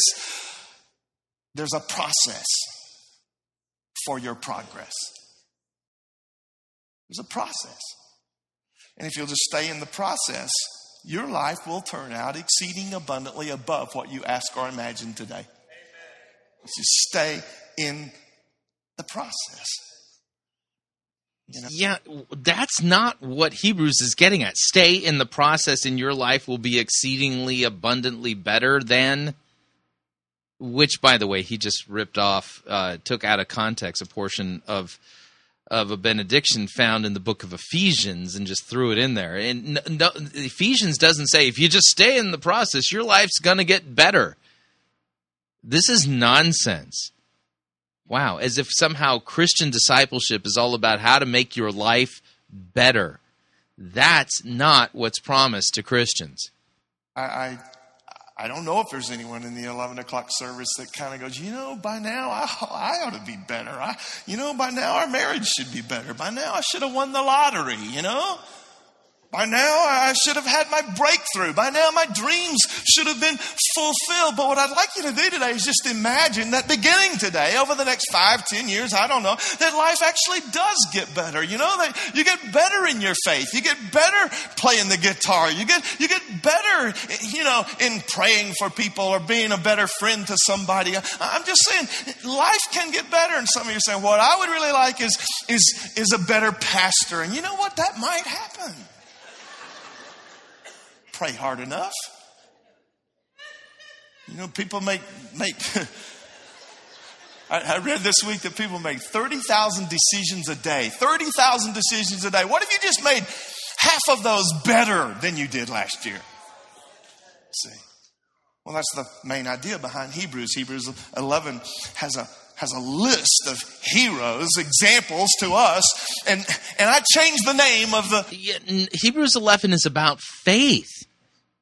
Without faith, it's impossible to please God, calling us and the Hebrews to faith in Christ, faith in his blood. And by the way, the temptation that the people who received the epistle to the Hebrews were facing is, having come out of Judaism, the new covenant doesn't have all the same smells and bells as the Mosaic covenant Judaism had. There's no temple, there's no sacrifices, and all that kind of stuff. And they were tempted to go back to the old covenant. This is an epistle that calls them to faith in Christ, and faith in the new covenant, and faith that he is our high priest, that he is our sacrifice, that's what this is about. And Hebrews 11 is not, Hebrews itself, especially 11, is not about applying some formula or process so that you can experience progress in making your life better. What Jim Hennessy is doing is fundamentally changing the assumptions regarding why the epistle was written, and by changing those assumptions, he's changing the entire meaning of the entire book. Title over the chapter for Hebrews 11, and instead of saying Hebrews of faith, I'm going to call these guys in Hebrews 11 the guys who got better list. This is the guys who got better list. Okay. No, it's a story about faith. And the tail end of Hebrews 11 will actually prove what he's saying is false. Let me explain.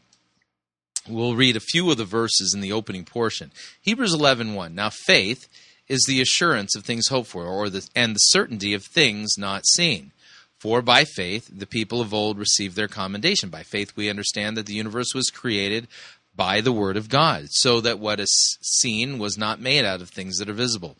By faith, Abel offered to God a more acceptable sacrifice than Cain, through which he was commended as righteous, God commending him by accepting his gifts. And through his faith, though he died, he still speaks. By faith, Enoch was taken up so that he should not see death, and he was not found because God had taken him.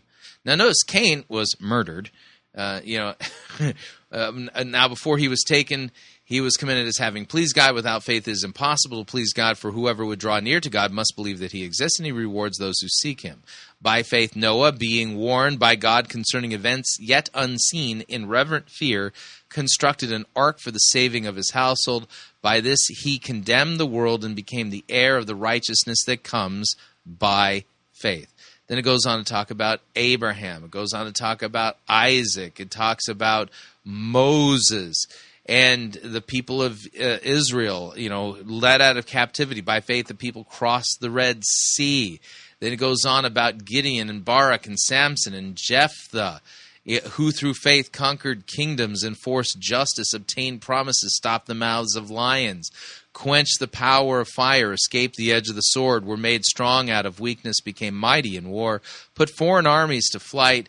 Women received back their dead by resurrection. Some were, listen to this, and here's the important part, verse 35.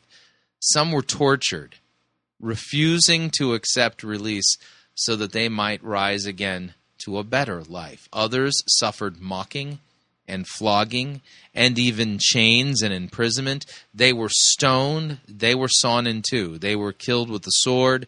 They went about in skins of sheep and goats, destitute, afflicted, and mistreated, of whom the world was not worthy, wandering about in deserts and mountains, in dens and in caves of the earth. So you'll note here that Hebrews 11:35 through 38 is not talking about people who applied a process that made them so they experienced progress in making their lives better.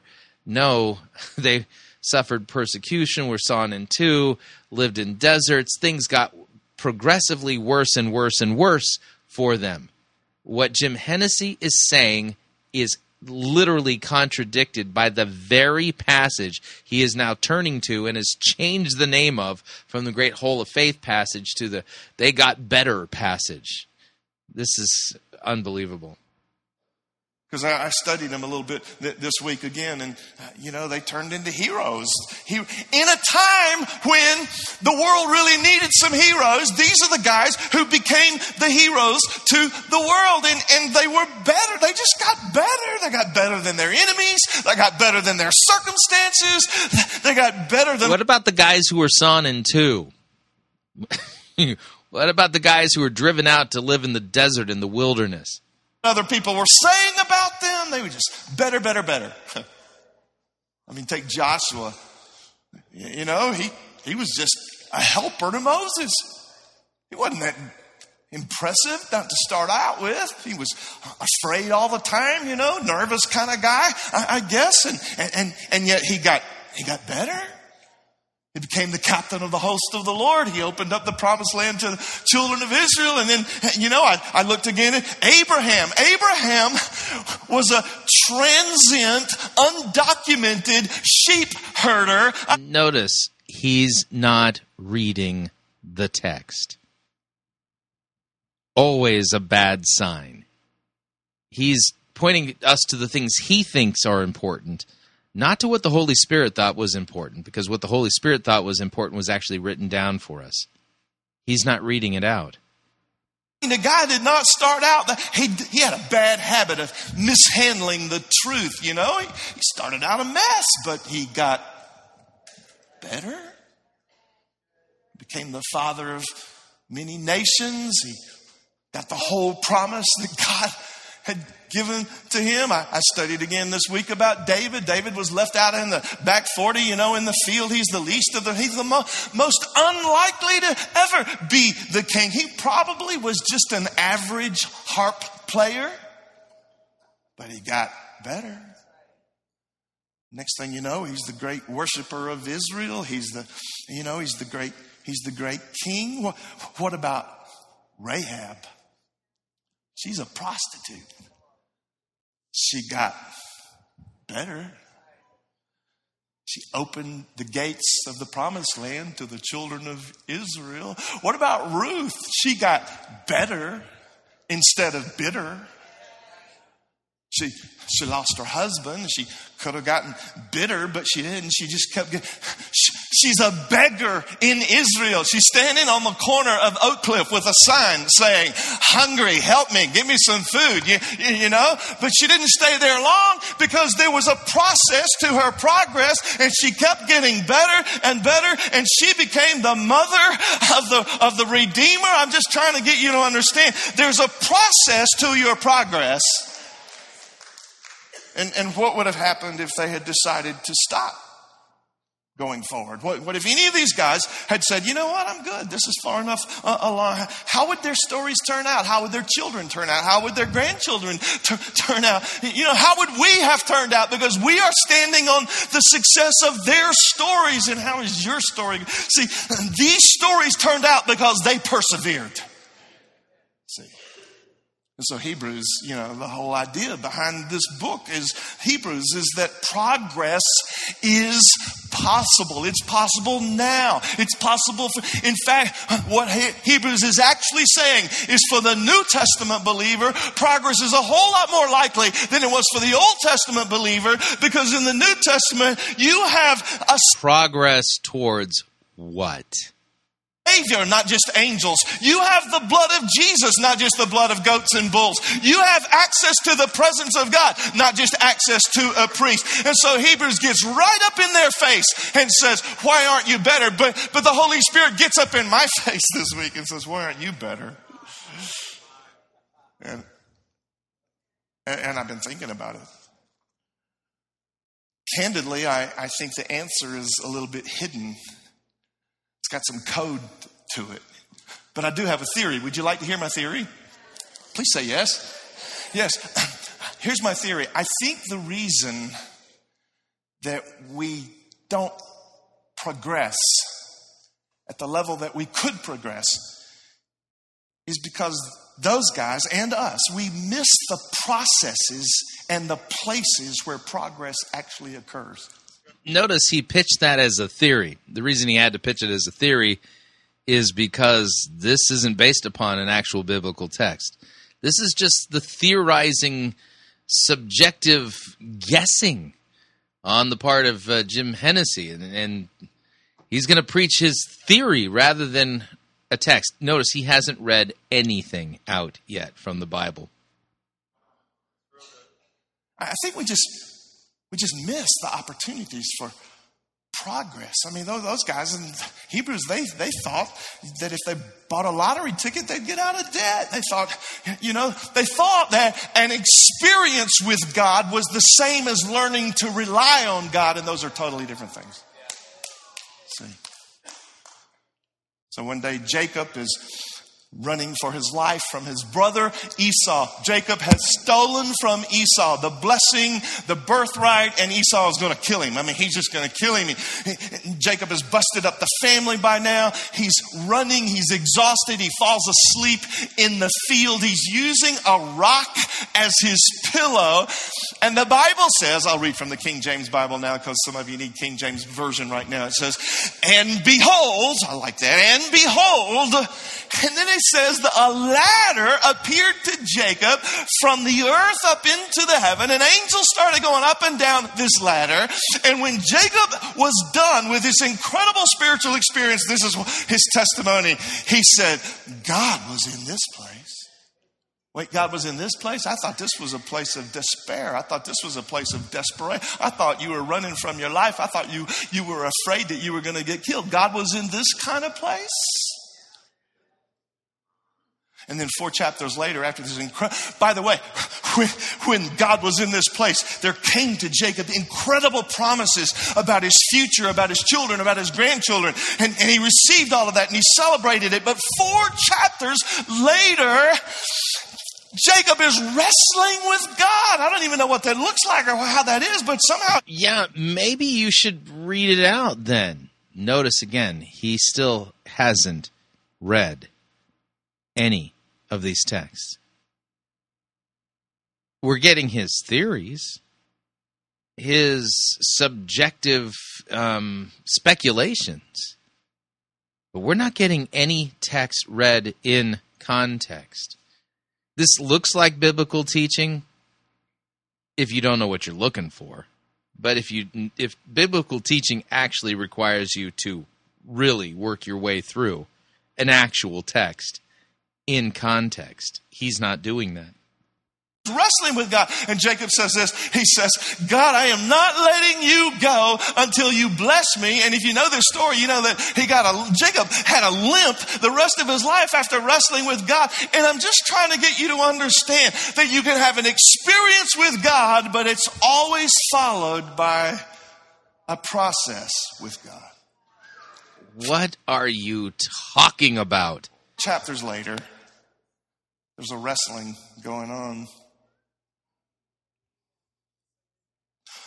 Paul progressed after he fell off a horse and was blind. Peter progressed after he almost drowned while he was trying to walk on water. Mary progressed after an inconvenient pregnancy. Jesus progressed after days with the devil. He was tempted by the devil, and he came out of that season saying, the Spirit of the Lord is upon me, and I think I'm going to open some blind eyes and unlock some prison doors. You see, but the progress required the mountain temptation. And Jesus really progressed because he rose from the dead. But in order to rise from the dead, you have to die. Yeah, see, Jesus is the ultimate example of progress. Are you kidding me? There's a process to the progress. And so I'll just ask you again, and you can be more thoughtful this time. Do you really want to progress? Do you really want to get better? Because there's a process to the progress. Back in the early days of Trinity, I told Mark that I had some stories from the early days. So here they are, Mark. Now, some early days, there was I mean, it was kind of a mess. And there was a childhood friend who showed up. He had been on the mission field forever, and he was so powerful. He'd cast out all these demons in Africa. I mean, he was really a powerful and a great friend. I mean, I love this guy. And so he moved to Dallas. He relocated to the area. I was so excited. I'm going to have a partner in the ministry. We're going to transition the atmosphere of Trinity Church. I mean, back in the early days, Trinity was... Anyway, so I'm talking. I take him to a dinner I cannot afford. And after he's eaten this wonderful food, I say, I'm so glad you're here, because together we can do great things with Trinity. We can change the whole atmosphere. And I'll never forget, he looked at me and he said, listen, because the guy was really skilled at casting out demons. He said, listen, Jim. He said, the demons that are in this place are bigger than any I've ever faced in Africa. I would never put my family here. What was that? It was a really bad conversation, but a process for my progress. Because I had to figure out what I was going to do about the demons all by myself with a few of you guys who were back there. So I'll give you another story. Do you like stories? Yeah, here's another story. And now we're just into story time. Wow.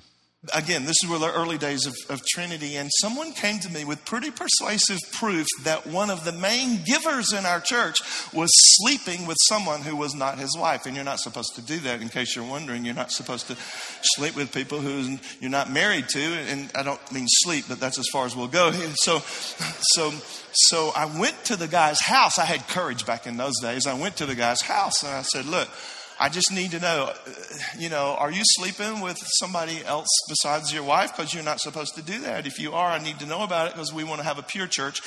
And I'll just say that conversation did not go well. He called me something, and then he took his checkbook right to another church, and I hated it. It was such a hard thing, but it was a process for progress, because it forced us to begin back in those days with a reliance on the resources of God, not on the guy who had the big checkbook. And I will say that he ended up making things right with his marriage, and it all turned out good. But I just need to ask you today, what if the thing that you're the most afraid of, the thing that's so hard you're sleeping on, what if the thing that's chasing you actually is the opportunity for a process in your life? What if that lion chasing you is an opportunity for a process in your life? The process from going from eaten to being excrement. Wow, that's some progress right there. This is bizarre. Breakup is your breakthrough. I mean, what if your problem is the key to your process?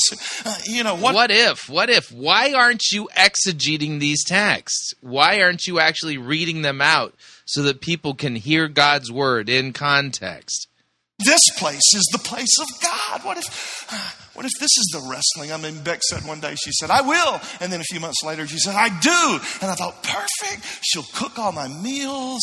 She'll raise our kids and clean the house. And we'll put a picket fence around the parsonage, and it'll be amazing. It was amazing. Marriage turned traumatic. But we persevered, went through a process, made some progress, learned how to love one another. Come on, somebody, I'm preaching so good to you right now. The Bible, Hebrews says, by now you ought to have some progress to you. But I understand why people draw back, why people say, well, I don't know, because progress feels like pain. And progress feels like pain because it is pain. And some of you are saying, if this is what it takes to get conformed into the image of the Son of God, keep me in kindergarten. It's too hard. And I don't know if there's anyone in the 11 o'clock service that says, this doesn't just really feel like my place of progress, because this is not the blessing I was promised. This is not the way I thought life would turn. This is not the way I want my story to go. My dad was diagnosed with cancer on Christmas Day. Merry Christmas.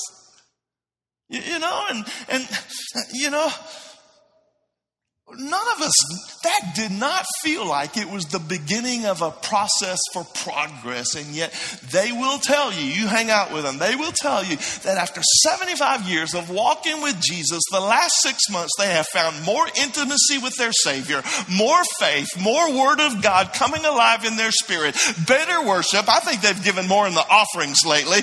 You know, he came by my office last week to say, I just want you to know that the doctor says my body is perfect. 82-year-old body can be perfect. His body is perfect. I'm just saying, your problems might be an open door for your progress. And Hebrews offers really clear ideas about how the process goes. And, you know, there was a guy at the Waxahachie campus and said, I don't think I need to get better. And I was like, yeah, you do. Yeah, you do. Because we need you to progress. We need some heroes. You know, I should spend more time on trying to motivate you for progress, but let me just give you 3 or 4 reasons. We should progress because, number one, it's worth it. The life God wants to give you is spectacular. Number 2, we should progress because because the hope of the world requires progress. What do you mean the life promised to give you is spectacular? Which biblical text says that again? Progressing Christians is the only hope this world really has. Number 3, we should progress because we were designed for progress. Glory to glory to glory. That's the key to the whole thing. And number 4, we should desire progress because one day we're going to stand before God and get judged on the level of our progress. Which text says that God's going to judge me based upon the level of my progress? I'd like to see that text, please. So I've got 4 or 5 things that I think are ingredients to the process, and I'm only going to share one with you. All right. Where is this ingredients list found in Scripture? I'd like to find it laid out as the ingredient list for progress. It's in which book of the Bible, which chapter, which verses? These are the next 3 or 4 sermons, so maybe that's a teaser. You'll come back. Here's the first thing. You want to, in the process to your progress, number 1, cling to truth. Yeah, that would require me to flee your church because so far there's been no truth and a lot of lies in this sermon. Cling to truth. 4:14, we must cling in faith to all we know to be true. 7:22, so all of this magnifies the truth that we have a superior covenant with God. I love the word cling because it makes me think of a roller coaster at Six Flags, or it makes me think of the first time I got on a horse. You know, I'm going to cling because sometimes unexpectedly life gets really hard or really fast. You get a lot of G's pulling against your face, you know, that sort of thing. How many of you know a roller coaster is only fun if you have something to cling to? This is a time for a commercial. I'm just going to announce it real quickly. We will have a summer Bible reading plan that will be available to you on June the 1st. We're going to ask all the family, all the friends together to read the Bible. It'll be illustrated. We've got some interactive things. A Bible reading plan because, listen, you have to know the truth in order to cling to the truth. Some people just aren't reading their Bible, and we're going to make you feel really guilty about it. All right. So. Yeah, you should feel guilty for not actually preaching it in the sermon. They would know God's word much better if you actually read it out and exegeted texts.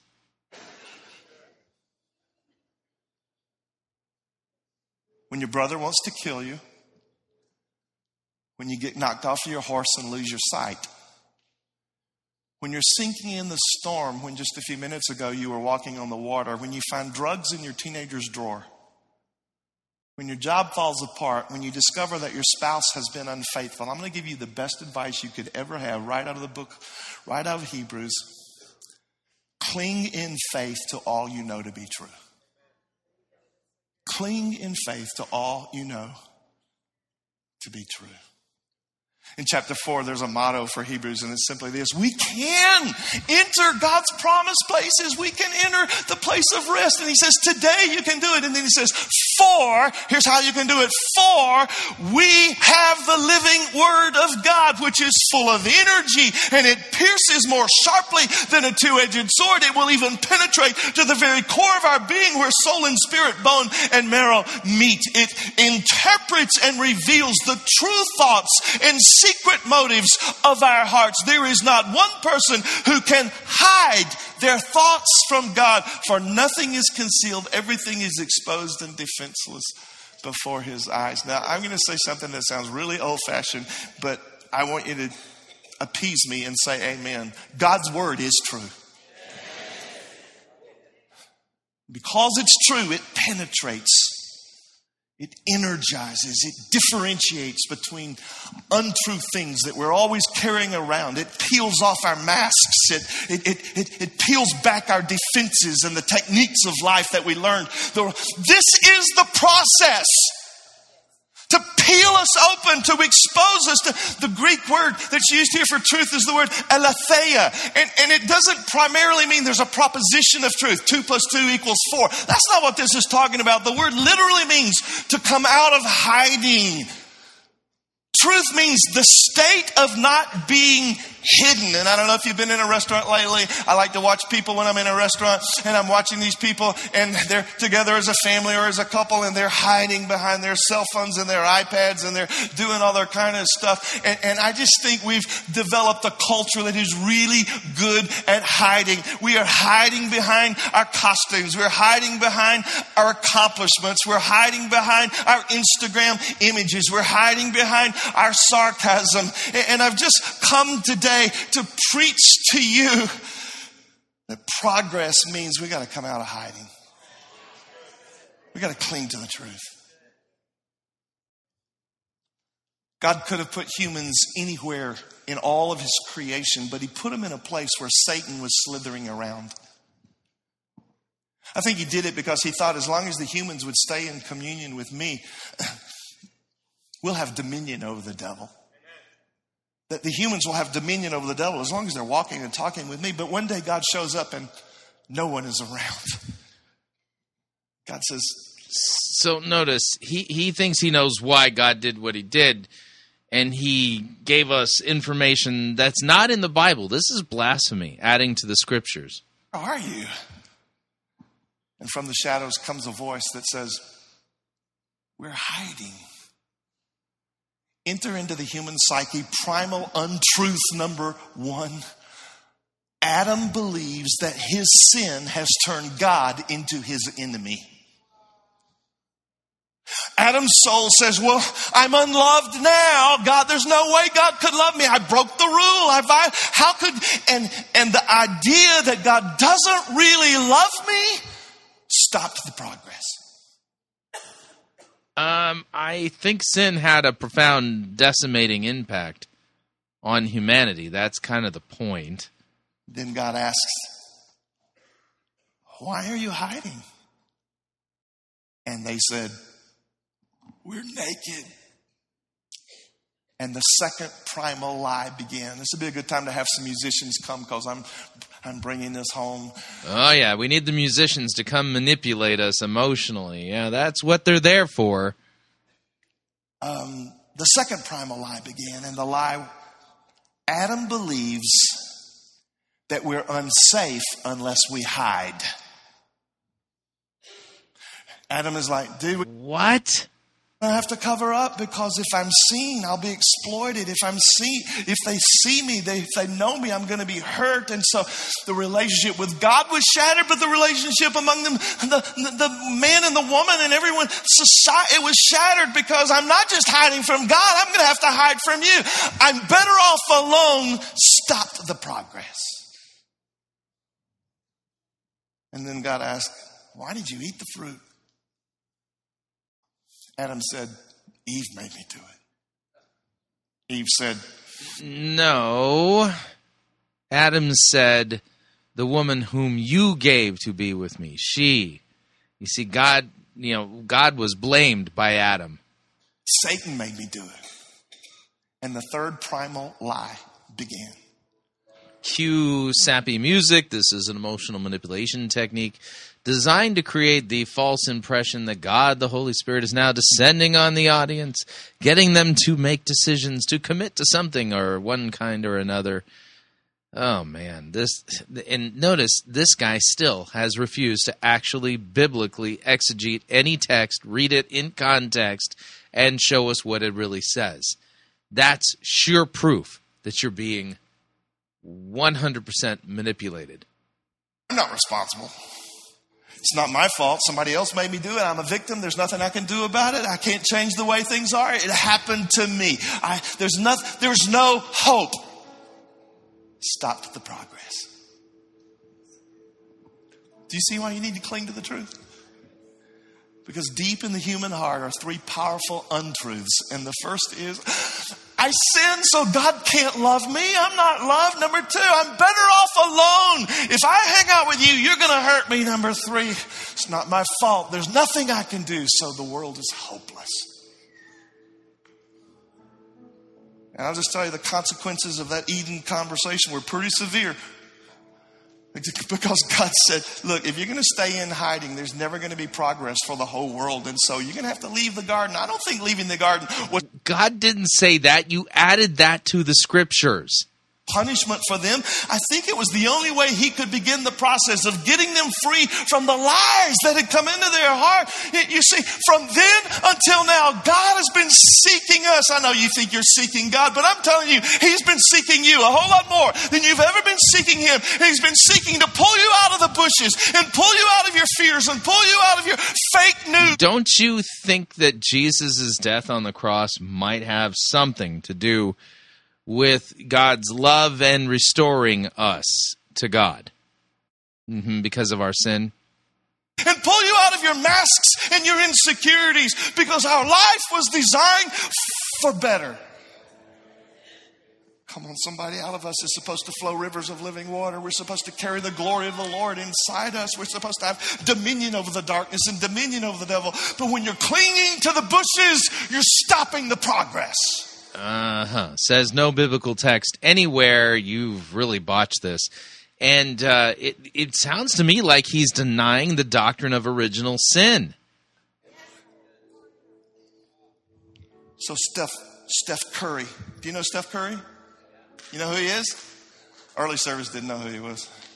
The greatest basketball player of all time. Yes, he is. Don't argue with me. He is the best.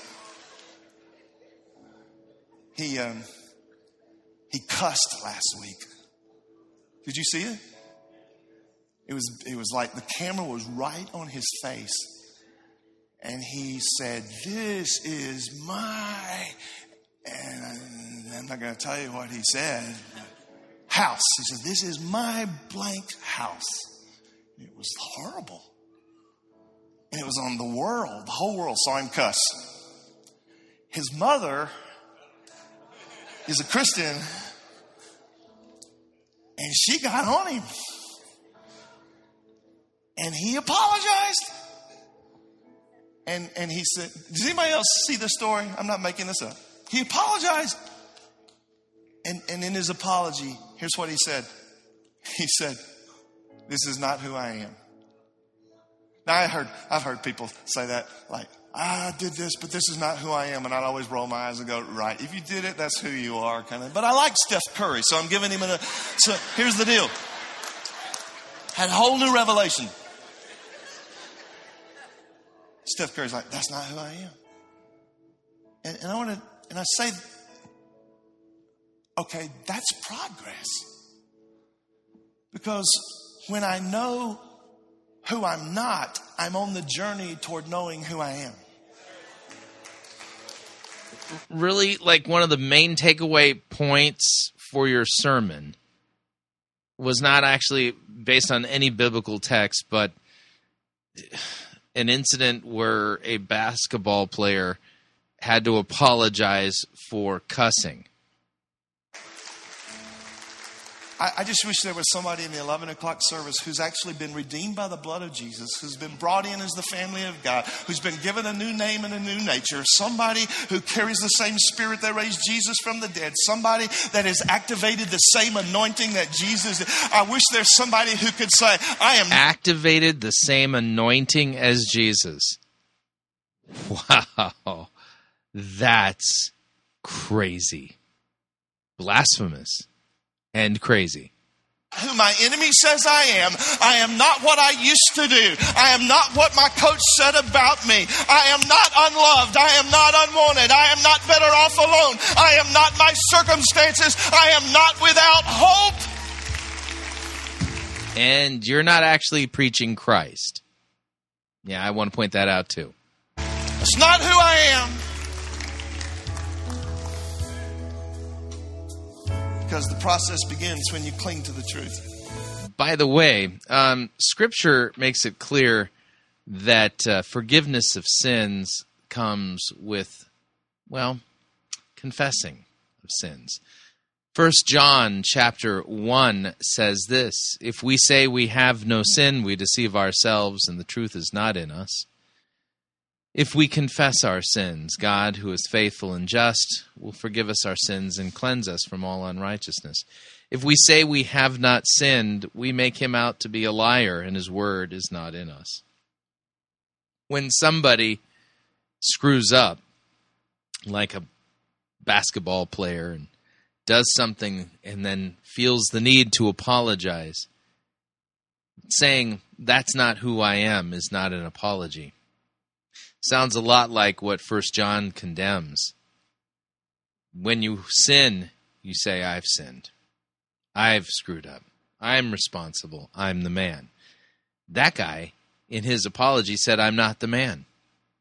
He didn't apologize. That wasn't a confession. And this pastor, Jim Hennessy, has held that up as a model example of something we need to emulate in our lives. Nonsense. I haven't learned to raise anybody from the dead yet or cure cancer. Never overturn the money changers in the temple. There's a lot of things, you know. I struggle sometimes with my anger, or sometimes to love people the way they need to be loved. I'm not the best husband. I'm not the best father. I'm not the best preacher. But I'm asking you to cling to the truth with me that I am the righteousness of Christ. I am the child of the King. I am a conqueror. I am more than a conqueror through Christ. I am in Christ, and Christ is in me. And here's what I want to declare. I am. These are like demonic declarations. These are like the Isaiah 14. I will ascend to the highest heights. Yeah. Church, the truth is greater than the lie. The truth is greater than the lie. And if you would cling to the truth, there's no truth in this sermon to cling to. Through the process into the progress. So Becky and I are going to go to dinner somewhere. I have a quick wedding out in Legacy Park, and then we're going to go to dinner somewhere in Dallas because we like Dallas restaurants. But I'm not going to go to Cheesecake Factory. Because if I go to Cheesecake Factory, I just have the toughest time. The food's great, but I can't ever choose. The menu is so thick, I can't choose what I'm going to eat. So I need, like, if I go to Cheesecake Factory, I'm like, just tell me what to get, Katie. I don't even know what to get. Just tell me what to get. And I wish God would treat me like that. I wish God would just put a leash around my neck and say, go here, do this, say that, do this. But he doesn't.